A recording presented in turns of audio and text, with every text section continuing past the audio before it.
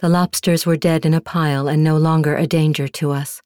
They were dead in a pile, and their shells were not brown, not red, not blue, but the color of eyes, both yours and mine. We ate them to destroy them, but a murmuring came nevertheless from their empty carapaces uncracked, the lobsters with their soft hissing voices and their words like air escaping a punctured tire. We ate them to destroy them all, but suddenly we felt sad and empty and overly full. I turned to you and for the first time told you I was in love. The lobsters were dead in a pile, and with a froth on their shells they waited and watched us undress each other.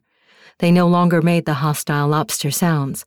They no longer threatened us in tiny words with the destruction of our species, but waited there, dead with eyes that looked little different from the eyes of the living.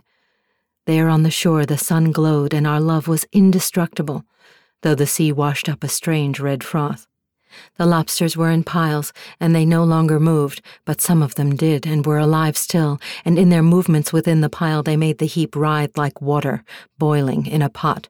We had eaten the lobsters to forestall our own destruction, but it became clear that nothing would.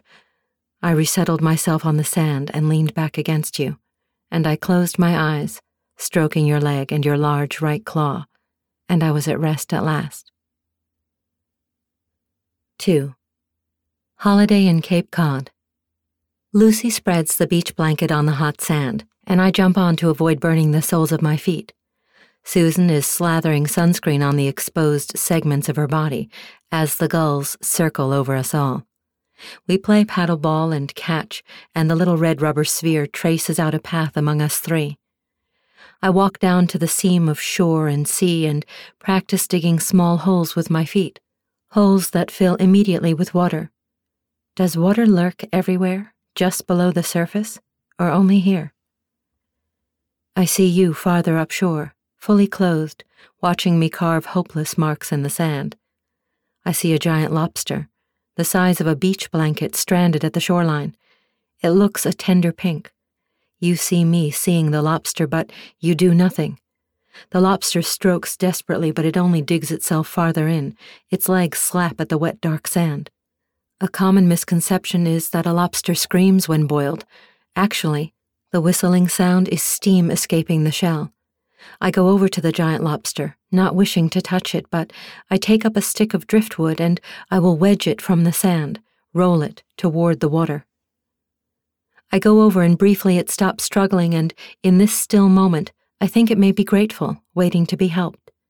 I am nudging the shard under and under its belly to lift, and overhead the gulls go wild. Now the blood is gushing, blue blood, frothing all over the gulls that swoop in to eat from its belly, eat of its belly. It was too tender to move, and it is emptying quick. My stick still sticks in it, the stick now blue. The gulls blue, my hands are blue, blue is everywhere I look except you. You are pale and clean, watching me from afar. You look queasy. That sound, was it a whistle, a hiss, or a scream? From the ocean come thousands upon thousands of lobsters, and they are not whistling or hissing or screaming, but are whispering one word over and over again, over and over and over. 3.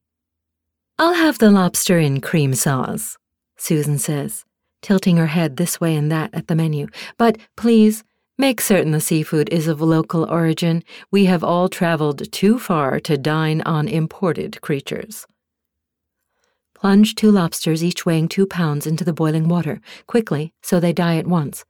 Break off the large claws and set them in the center of a saucepan. Douse in white wine and water. Add bay leaves, parsley, and onion, and boil for 20 minutes. Then pull apart the tails, strain the creamy innards, and fry the remainder in butter.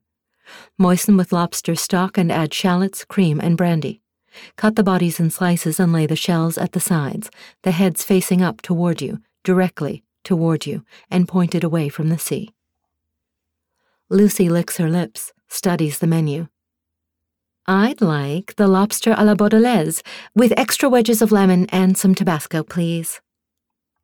In white wine with a broth based on lobster flesh, simmered with diced carrots, onions, and potatoes. The lobster must be fresh, unfrozen, caught from cold water that hardens the shell. A lobster is sweetest and full of the richest flesh right before a molt, when the shell is at its most protective, before it has shed its sense of safety.